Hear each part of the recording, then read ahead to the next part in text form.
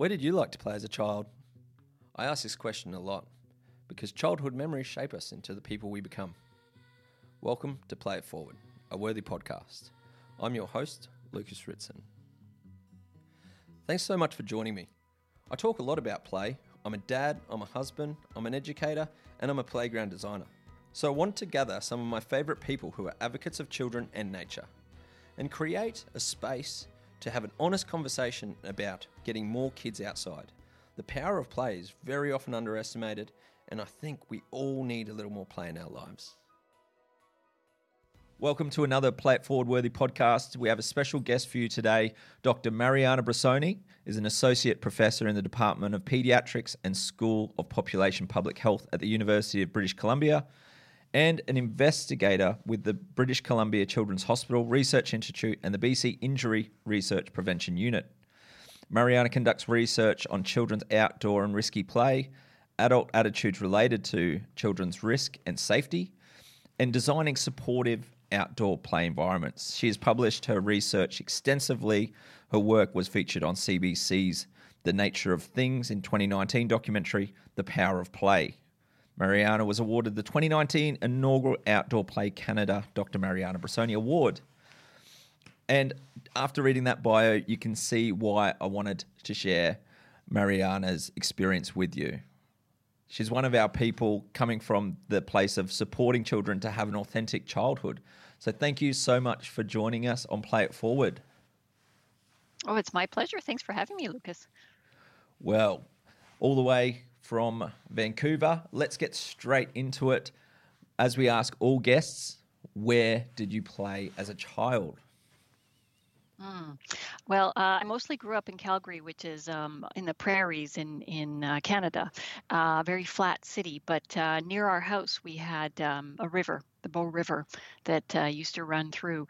And so, like many people who kind of were born in the 70s and grew up in the 80s, I had a free range childhood, and my parents just kind of let me go off and do what I wanted. So we had always had dogs, and we had a wonderful, huge dog that used to go with us everywhere. And we used to go catch garter snakes at the Bow River and just get into trouble generally. And leading into your adult experience after that childhood, how do you think that experience of that wilderness adventure, catching snakes, contributed to where you are now, involving your research, coming from a place of like investigating injury prevention essentially into supporting risk? I find that just such an intriguing leap that we tend to view as very separate realms. It's like we got to prevent injury, promote risk separate, but your experience is they're linked. So how did that childhood experience get you there? Well, it wasn't just the childhood experience. It was a few things, but I guess it was the childhood experience as well as experiences parenting my own kids.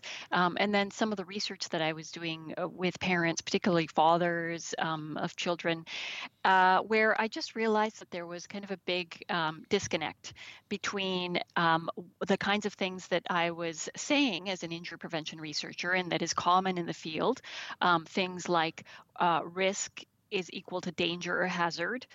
Risk must be minimized. It can only be a negative thing.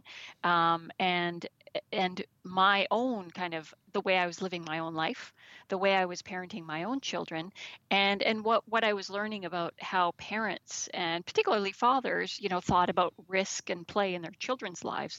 And so because I'm a developmental psychologist, that's my doctoral training, I noticed that there was a disconnect between what the developmental psychology literature, was saying in terms of kind of the importance of kids taking risks and building those capacities to be able to handle risks, and the injury prevention approach that was really just focused on eliminating injuries, and therefore risks were to be discouraged. So it was kind of like this kind of harsh rubbing that was bugging me until I had to deal with it. Yeah, and it seems to be common with the guests that we have on when I ask them about how do they get into this field, was like there is that linking of those realms as we speak. The friction creates the spark and the interest moving forward. I love of coming across your going through your websites and getting to really know your content. For our listeners, a previous guest, Adam Bainstock, mentioned Mariana's work and how important it is. And he's like, you've got to check this out, head over. And since then, delving down a rabbit hole. But I love this term that comes up again and again, and it's safety doing harm. So maybe you could unpack that a bit for us. Yeah. So I guess that's kind of the situation that I came to in terms of the injury prevention research. And so it's a common problem when you have different realms that kind of get into their own mindset. And in public health, that's very common. And in injury prevention, we're just looking at injury stats and getting those injury numbers down. And so implementing whatever safety measures were seen as necessary. So in the case of kids play, things like very close supervision, creating playground standards for play equipment that did things, standardize a lot of the equipment, applying a lot of what we learned about workplace related injury prevention, but to children's play, where it doesn't really apply. And so, all of this was well-meaning. We just wanted to reduce injuries, keep kids safe. But when that was the only thing that we were concentrating on without thinking about the holistic bigger picture around, children's need and the fact that risk and risk taking and risky play is a very natural part of children's play, then we were kind of negating that need for kids, trying to eliminate it without understanding the potential harm that could happen from that. And so as the research, Ellen Sandseter, a Norwegian researcher, has really and since her thesis and she was doing her work, starting in around 2009, since that work, there's been kind of an explosion. And along with that, an understanding of kind of the harm that we can do when we keep kids too safe and the importance of risky play for children's health, development, and well-being. Yeah, I see that Sandseter research as such a pivotal point in. It's kind of like the rebranding of the word risk because it was kind of, and it also highlights the power of a single word and association of a word. When we just, as a population, we consider risk something to be avoided and we've got to eliminate it for such a huge part of the population. But you speak to people of the play world, of the children world, risk means possibility. It means challenge, it means fulfillment and all these other things. So Sandseter research and really defining those categories and formalizing in such a way where we can really understand it from that adult realm and saying, look at these categories of risk and play that are essential. Anyone wants to check that out, notes for the Sandseter research will pop in the show notes because they're super valuable. One thing that we talk to educators about is how a sense, and we just touched on it then, how a sense of accomplishment is achieved in overcoming risk. Does your research confirm or explore that theory from a research standpoint? And what is the why behind it? Like in my talks, I'm saying, like, we have to have that fulfillment. Just look at the Maslow's hierarchy of needs. You got to feel safe and then accomplishment, self-fulfillment and accomplishment. So, yeah. Well, and usually what I do kind of when I do talks with the public is really, I think the most effective way of people kind of relating to this is to think back to their own favorite childhood play memory. We started off this episode with one of mine, but it's not hard for people to take themselves back there and just think about that favorite play memory. And it's so entertaining actually when I'm doing this because, smiles start to pop up, across the room. But when so when I have, I ask people to think about their favorite play memory. And then, I just ask them a couple of kind of questions about that play memory. And, most people were outdoors. Yeah. Most people are taking risks. Most people are not supervised. Yeah. Most people are not in a formal playground, with a piece of play equipment and a fence. They're in the streets around their home, ditches, ravines, using loose parts, just kind of making their own play environment. And so if you think about it, what is it about, like, why are those features so important? And so when we ask people that, they talk about a sense of joy. of being able to move their body in ways that they weren't allowed to inside, of shouting and running and meeting up with their friends and making up their own ways of playing and just figuring it out for themselves, and the ever changing outdoor world, right? Every time you go out, there's something else to explore, and so you can actually map all of those characteristics, like they're very important, unique characteristics to outdoor play that aren't the same as indoor play, and you can map those to children's child development, health, and well-being needs, right? So things like being able to play with their friends, figure out what they want to do for themselves.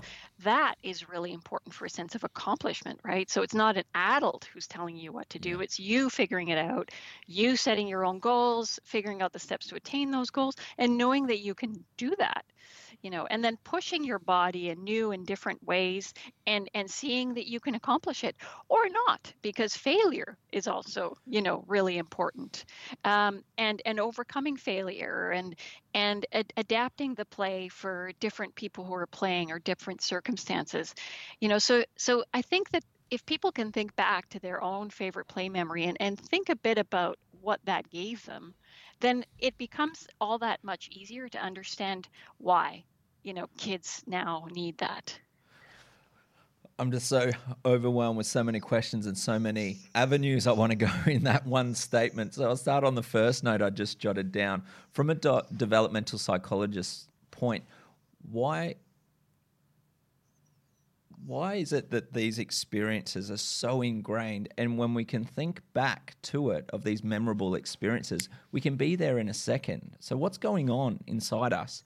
And the reason I think this is so important to understand is because the children's experience now in this modern age of the protection effect, it really concerns me about what are children going to think back on in the future as a memorable childhood?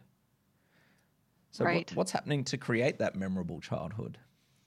Or memory. Yeah, well, and to be fair, I think that kids now, and I've asked that question of people of different ages, right? And the ages, you get different responses at different ages, and sometimes you have to dig a bit deeper with some of the younger age groups, right? Yeah. To get at that feeling of joy.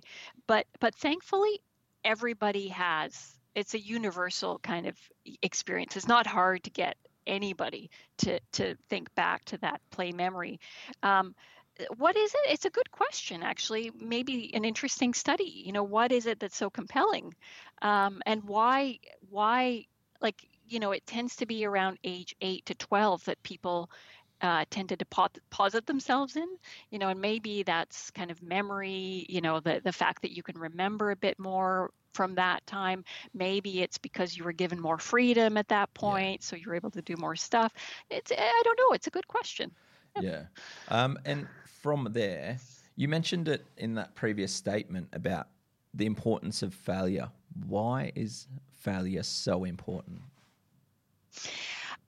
It's important to fail and to learn to fail, because we will fail. That there's a lot of failures in life. And if we feel that we can't fail, that we're not allowed to fail, then we don't learn how to cope with failure and how to overcome it. And also, sometimes failure can lead to the most exciting innovations, right? So, if something didn't work this way, you adjust it and you do it this way. And it's like, a spectacularly wonderful, different way of doing things. So I think failure is really at the root of a lot of creativity. And you talked about that kind of sense of self-confidence and resilience. I think it's critical to that as well. Yeah, and taking that step forward, it goes into the Brené Brown realm of that vulnerability and saying, well, I am going to fail, but look what comes out the other side. And yeah, exactly. Yeah, if a child can't have the affordance to manage their accomplishment or have that affordance personally, are they going to go and put it on other people for their confirmation and for their joy? So that external fulfillment versus internal fulfillment. Yeah, well, and I would actually even back up a bit because so there's this term called executive function. I don't know if you've come across that, right? Yeah. So it encompasses a bunch of things, but things like, having your attention focused on one thing, being able to figure out what your goals are and the steps to attain your goals, and to actually, stay tuned to that thing long enough to do so, and things like that. So executive functioning and those skills are like any muscle. They need to be exercised in order to be built. And there's a kind of a ton of research showing how executive functioning skills predict later attainment in life, health, Yeah. the kinds of careers that people end up in, and wealth, all sorts of things. And so they're quite important skills. So, if you have a child who's in a lot of kind of programming, doesn't have a lot of opportunity to kind of make up their own goals and just kind of follow those goals, then that muscle isn't exercised, and so the executive functioning skills can be lower. Yeah.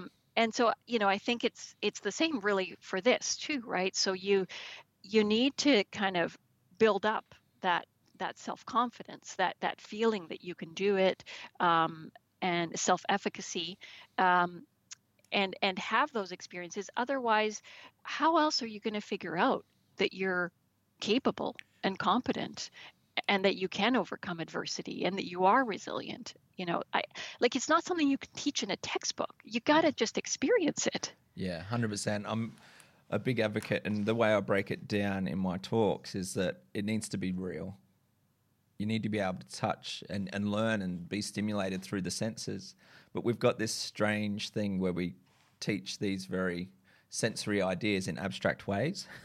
We say, don't go in their space. And they look at you like, well, I can't see it, touch it, taste it. What are you talking about? Or even so from a sustainability standpoint of saying, let's care for the environment. It's like, where is it? It's everywhere. Well, unless I'm going out to have the experience in nature, and our overall mission is for children to identify as nature would be nice. But it needs to be this sensory, real experience, and real life is about failure. It's overcoming that adversity. And if we just break it down and go, it just needs to be real, just replicate that in the younger years. You mentioned just previously about the importance of well-being through play. How's that base of well-being achieved through accomplishment, risk, and outdoor play? Well, I think it relates to the stuff that we've been talking about, right? So, well-being is such an internal feeling, and part of it is feeling like you have agency, that you can take care of yourself, that you can also experience joy, and pleasure, and love, and I think that those are all really key characteristics of play, and really high quality play experiences. What changed in parents to protect their children so much in these recent years? It's like from the 80s to 90s, we had that huge shift. All of a sudden, we've got that protection effect. Based on your research and wealth of experience, what was it? What caused the shift? Well, it was kind of a soup of social kind of issues all coming to head, to make kind of this very complex problem. But essentially, there were a few things. So one of the main things that happened was that you had an increase in inequity. And so in the 80s was the first big recession, right? And so you actually had an increase in wealth differential, between in different societies, particularly Canada, the US, I think Australia as well. And then there was another one in the 90s, then there was the 2008, and we're experiencing another one now. With each of those, we've actually had an increase in inequities.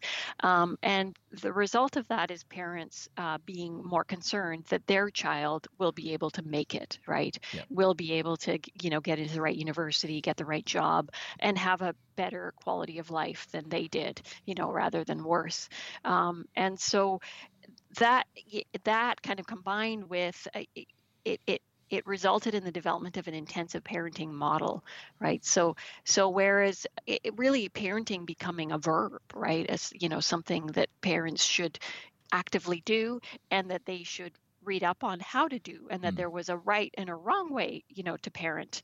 And of course, there was a plethora of kind of advice, magazines, books that all, came out at that time and have continued to come out. And so very much an idea that this is the right way to parent, this intensive parenting model where you are curating your child's life. You're, putting them in the right school. You're making sure that they're in 10 different programs. But also at the same time, we had a shifting conception of the child as someone who's vulnerable and in need of care, rather than approaching them from a point of competence and capability, right? And so that they need us to take care of them rather than seeing them as so capable of taking care of themselves.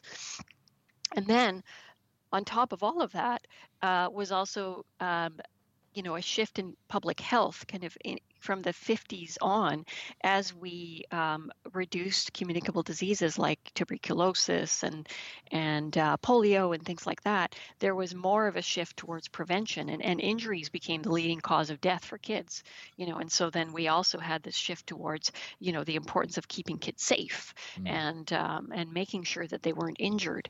And so and there were a few different, there was a change in the women going out to work. There was urbanization that meant that you were less likely to know your neighbors, all of these kinds of things that just fell into a soup that have influenced what we're experiencing today.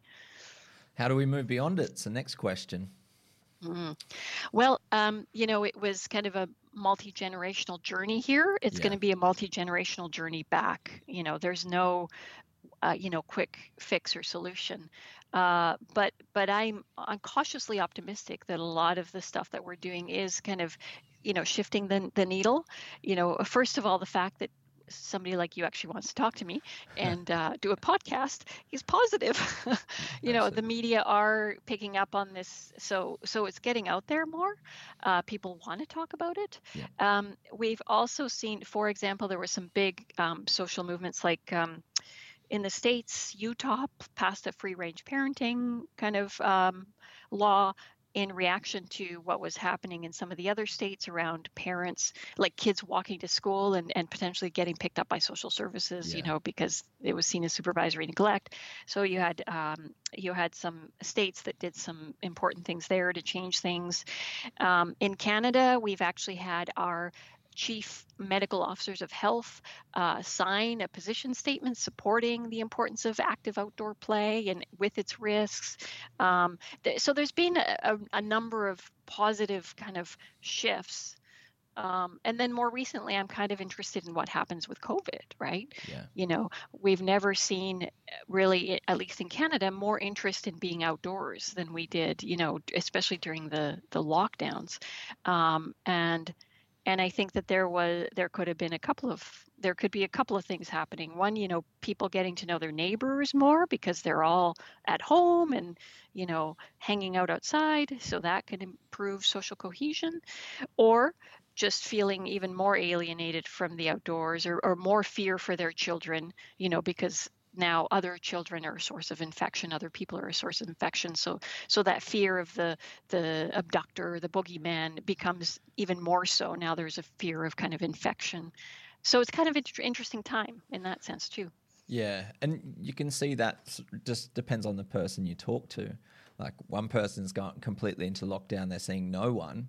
And then as you drive into my neighborhood, I've never seen so many people as a family out walking or using the trails around the hills around the back of my house. It's been this really polarizing experience. You're one or the other, and there's like not sure about the middle road at the moment.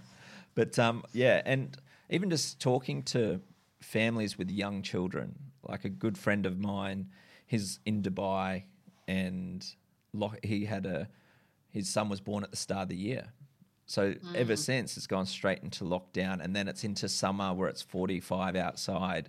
So he's calling me going, what are going to be the effects of my child being in lockdown for so long? And reassuring him that he's got amazing social engagement and all of that, and still exploring those sensory activations. So it's really affecting people. and their concerns for their children, which could have a negative effect on that roll on into more protection. I love the stat you shared in a keynote saying about, in reference to abduction, saying in Canada it's 1 in 15 million chance of a 1 in 14. 14? Yeah, 1 in 14 I million. knew I was going to. Yeah, which is, and we have a national lottery and it has the same odds, 1 in 14 million. And then it was, was it your child could play for 200,000 years? Yeah. To log the hours it would take for your number to come up. It's about 200,000 years out unsupervised. Yeah. Yeah. See, and that's a constant, even within relationships, and maybe with your research with dads being more pro risk than mums, what's some strategies you can share with the listeners for the dads to kind of turn the table or create a cheerleader in the mum that's maybe not so risk embracing? Mm-hmm. Yeah, and I mean, to be fair, there were a lot of couples that were the opposite too. So, Yes, or absolutely. when you have a parent, say when there's a mismatch, and a lot of the times, actually, the parent who was more conservative actually recognized that and also saw it as an issue, and so took steps themselves to either, for example, not be around when that particular activity was being engaged in or whatever. But one of the things that we've done is we've created a tool for parents that any parent can access anytime they want at outsideplay.ca. And so you could go through it together, as a couple or share it with your partner. And the idea behind the tool, we use health behavior change techniques to actually guide people through a personal journey, get them to kind of think about their own childhood and what they want for their child and what they're doing to support those opportunities for their kid. So yeah, people can go to outsideplay.ca and give that a try. Yeah, and you've got an exciting new launch happening. You want to talk to our listeners about that? Sure, yeah. So at the same URL, outsideplay.ca, we have a tool for early childhood educators. So now, it's mid-September now. It's in the beta form, but we will be releasing the very final version by the end of October. So please, go back to outsideplay.ca, check that one out, because we've been working with early childhood educators, and we've got a lot more details in there to try and address some of the barriers that they describe. Yeah, and what I see it as, in a summary for our listeners, it's a brilliant way to overcome that nostalgia and actually hold up risk in outdoor play to a place of importance. And it's actually an essential developmental need to have these experiences. It's not just something that was nice and we enjoyed conveniently in the past. It's actually integral for your child's well-being, for their sense of accomplishment and them moving into, in brackets, a successful adulthood. So in summary, as brief as it can be, I know we could go a whole different podcast on this question, but how do you move beyond that nostalgia to one of supporting action? Yeah, well, and I want to be careful too with nostalgia, right? Because it's also not about going back to, say, a 1980s childhood, right? There were lots of problems with the 80s that we don't want to bring back, and we're not in the 80s, we're in our own reality, right? So it's also kind of accepting that the world has changed, that we have, for example, screens, and we have more urbanization, we have other realities, and that's fine. But also, recognizing that kids actually, they're really resilient, and they a play can happen anywhere, and it's easy to support play in very small spaces. You don't need a beautiful forest, with lots of access to different things. Kids find all sorts of joy in very small spaces, say with loose parts or other things. So one of the things that we found important in our research is a sense of social cohesion in communities, right? So we talked about how parents really fear letting their kids out, for a variety of reasons, mostly kidnapping and their kids getting hit by a car. But what we found is that when there's high social cohesion in communities, then those fears really go down, and they seem to be unrelated to the crime statistics of the neighborhood. Their fears and the crime statistics unrelated. Same with social cohesion. So really, like part of it is social planning of, building spaces in our cities where people want to be outdoors, want to meet their neighbors, having play streets where you close a street so the kids can play, or you have a designated area that it's okay for kids to play, normalizing that. But really people wanting to make the effort to make their neighborhood more play friendly. But they can start with themselves. They can start, by going to outsideplay.ca, thinking about what's important to them and how to start on that journey, because it's important to note that this is a journey, right? We're not going to, as I mentioned, it's going to take us some time to get past and move forward to supporting children's play. So think about, one key manageable thing that you can do.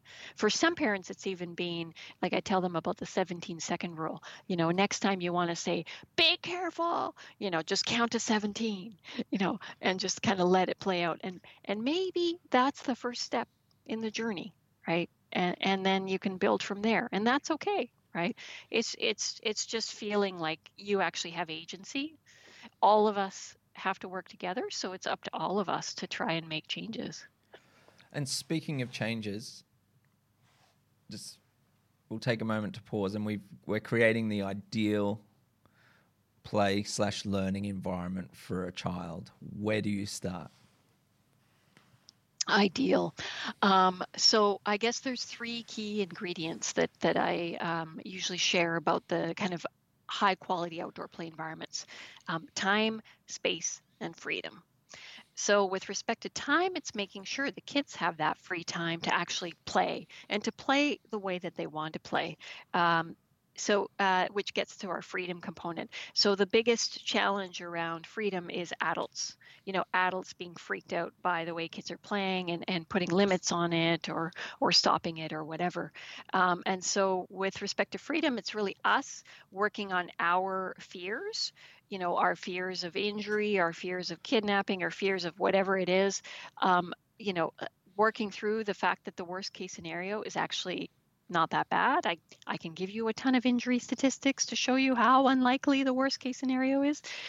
And just recognizing what you're seeing in front of you, how supporting children's play can improve your relationship with the child, rather than being in a policing situation that you're co-creating potentially, or that you're supporting. You're there, to support them rather than to stymie them.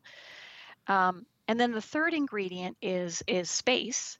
And so we talked a little bit about that, but one of the key things that we have found that's just really helpful for kind of activating a space that, when you don't have many resources, is loose parts, right? And so making sure that you have a variety of loose parts, a lot of them, so that kids can really explore different kinds of things, that they can move them around, that they can let their imagination shape the play, and that they feel like they can play the way they want to play. Amazing. And I didn't hear you mention a slide or a swing or a park. So maybe you can unpack that a bit. Sure, yeah. So parks are, you don't need a piece of fixed equipment to have a high quality experience. So the way we think about play is using the theory of affordances. So if you think about an affordance for, say, a stick, right? It has kind of as many affordances as the imagination of the person holding it and their capabilities, right? So a child, maybe it's a sword, maybe it's a wand, maybe it's a stir stick, maybe it's a piece to build a shelter, and what they're capable of doing. So, if the stick is really big and the child is small, then the affordances for that will reduce. So what you want is to maximize the affordances. When you have pieces of fixed equipment, because you can't move them, then the affordances are limited, because it was the designer that decided how that piece of equipment should look, and the kids can't shift it. They can do maybe a little bit, and sometimes kids are pretty creative with what they do with fixed equipment. But what you tend to find is that they get pretty tired of that equipment. And if you think about equipment that's in schools or childcare centers where kids are at those places for years and years and years, day after day after day, that same piece of equipment is going to get really boring really quickly. And so then loose parts, because they can be moved around, the same part can fulfill tons of different purposes, is a really good way of increasing affordances. And not prescribing, not being the adult again in that experience and saying, climb here, slide here, slide here. From that injury prevention standpoint, what is the data on traditional park versus wilderness? See, that I'd love to get those data. It's actually really hard because we don't. So the data and the way they're coded for administrators. They're not coded for play researchers, unfortunately. Yeah. So the kind of data that we can look at only are codes for things like falls from play equipment and falls from trees. Other than that, and there's like some sports, but other than that, there's no really good codes to allow us to impact the injury data. But I can tell you, so I looked at death data for Canada, not Australia, but Canada, 17 years worth of child deaths across Canada for falls from trees, and found zero, not one. Not one child died in 17 years falling from a tree. There was 10 years of data for falls from play equipment, and there were 2 children that died over the course of those 10 years, which is a rate of 1 in 35 million, right? Like it's extremely rare, So while hospitalizations due to injuries are one of the leading cause of hospitalization, what you tend to find is that falls are one of the most important causes for kids, and falls from play equipment are up there, but what they are is fractures. So, basically broken arms. And so they're not actually considered serious injuries. So last time I looked, about 89% of hospitalizations were due to fractures, right? And so we're really looking at a very low likelihood of a serious trauma or injury. Yeah, and yet we're seeing the very unlikelihood dictate policy, dictate standards, and increase standards. I was at a play area with my daughter. She was climbing this tree, climbed up really high. There was people looking at me like pointing at her because she's so high up the tree. And I was like, she's fine. She's got it. She came down, jumped on the swing, swung probably 1.5 meters, fell on the rubber and broke her arm. Yeah, like, ironic, isn't it? Yeah, so ironic. Going back to that research, what's your favorite piece of research that you've been involved with? I have some really interesting stuff. It's like choosing from your children. So we did do kind of an elegant little study, which was modifying the outdoor environment of 2 childcare centers. Both had really, really kind of impoverished environments. And so this was work I did with my colleague, Professor Susan Harrington. She's a landscape architect professor at UBC, and she developed the 7 Cs design guidelines for outdoor play environments. And so we used her guidelines to modify the play environment, and it mostly involved bringing in nature, like pots of bamboo that we could position, loose parts, dirt, mud, grass, water, sand, and it wasn't just kind of dumping it in, laying it out in a thoughtful way that created zones and still allowed the kids they did a lot of tricycling around, still allowed that sort of thing, and zones for individual play and kind of hiding, as well as for group play and where you could get more rambunctious and those sorts of things. Small study, 2 childcare centers. We expected nothing. It was a pilot, and yet we found that depressive symptomatology reduced in the kids, prosocial behaviors increased, antisocial behaviors decreased, based on this very small, very limited study. So I think that's one of my favorites. Yeah, and from a personal level, I've seen this happen time and time again, like intentional design, honoring the child's experience. I had one scenario where we went to a centre and it was very astroturf and fort previously, and we put in garden areas and just wilderness for the children to be and spread it all out intentional with zones. And the owner came for a handover and with the director of the centre. I thought everyone was outside. She goes, yeah. They're not all here. He goes, yes, they are. Everyone's out here. He goes, what? No, because previously it was just high speed and chaos, and now all of a sudden, just with that intentional tweak, you've got 4 children in a play frame over here, and then they had the behavioural challenges drop as well. We'll have to continue this conversation because I want to know how you collected that data so I can do the same thing. That would be amazing.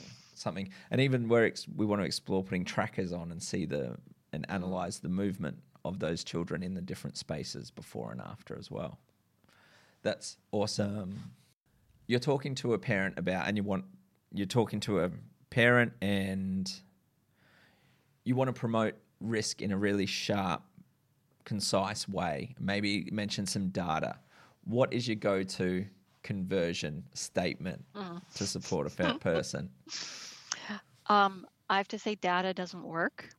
Yeah.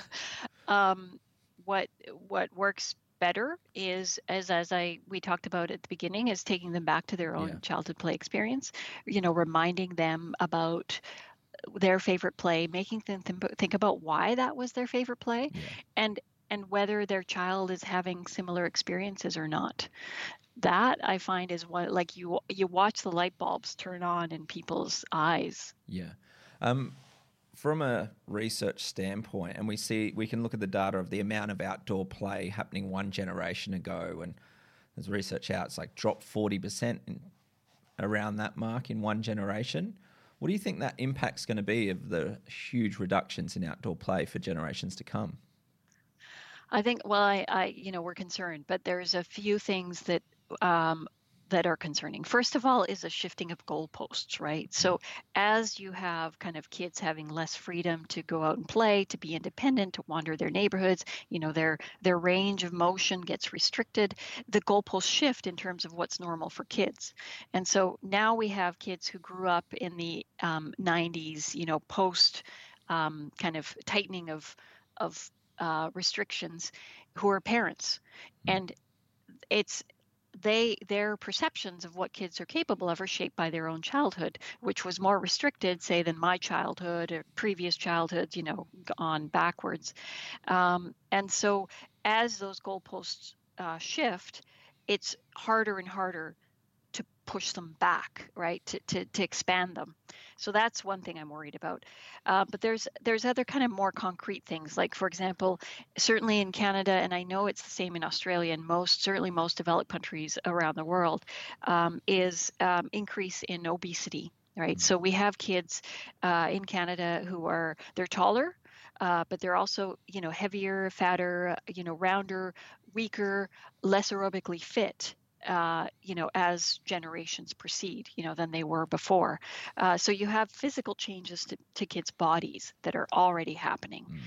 Because we know, I guess, to connect the dots, we know that kids playing outside are more physically active than kids playing indoors. And we also know that risky play, that kids who are able to engage in the kind of play that they want to engage in, are more physically active than kids who are kind of, controlled in their play. So physical activity levels, important. Myopia. This is kind of an interesting one. It's short-sightedness. So even ophthalmologists are saying how important it is for kids to get outside 3+ hours a day to be able to experience, the rays of the sun, and to look in the distance to be able to reduce the likelihood of myopia. So we're seeing an increase in myopia. We're seeing increases in allergies and asthma. And one of the hypotheses is that because kids aren't getting their hands in the dirt, they're too clean, they're too sterilized. And then of course we have things like, so there's been kind of successive tests of creativity in the US, for example, and we're seeing drops in creativity scores, for successive generations.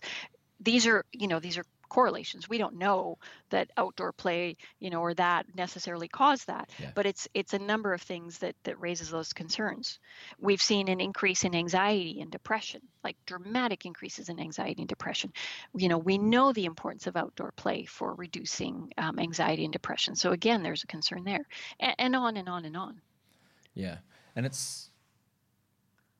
like you mentioned earlier, the pivotal point is that adult role in this as well.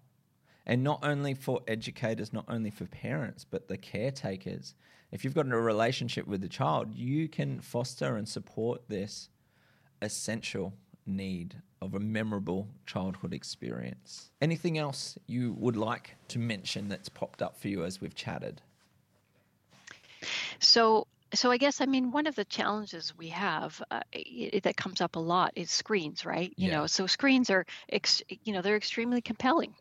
And they're also appealing to parents because if kids are on screen, they're indoors, they know exactly where they are, they feel like they're safe, even though, of course, we know all the challenges and problems with that. So what to do about screens is a problem and a challenge, and something I actually, I'm struggling with. I don't know. I used to think that, if we just made the outdoor play environment stimulating enough, that kids would just, oh, well, the screens aren't, I'd rather be out there. And to a certain point, I think that is true, but it's kind of above and beyond that. So it's one of those kind of to be continued, need more research, trying to figure out the best I can what we can do about that one. Yeah. So where's more research needed for the people listening? Maybe you're feeling inspired after this. You can link in with some colleagues, collect some data to convey this important message. What's your advice for people wanting to do that? So, well, I guess I would be really curious. What we don't have is data, for example, on, for example, let's say you and your company come and you do, a redesign of an outdoor play environment. And I'm not talking necessarily about a childcare center or a school, because that's kind of a more controlled environment, but say a neighborhood. Would you see kids more likely to play outside, a reduction in screen time?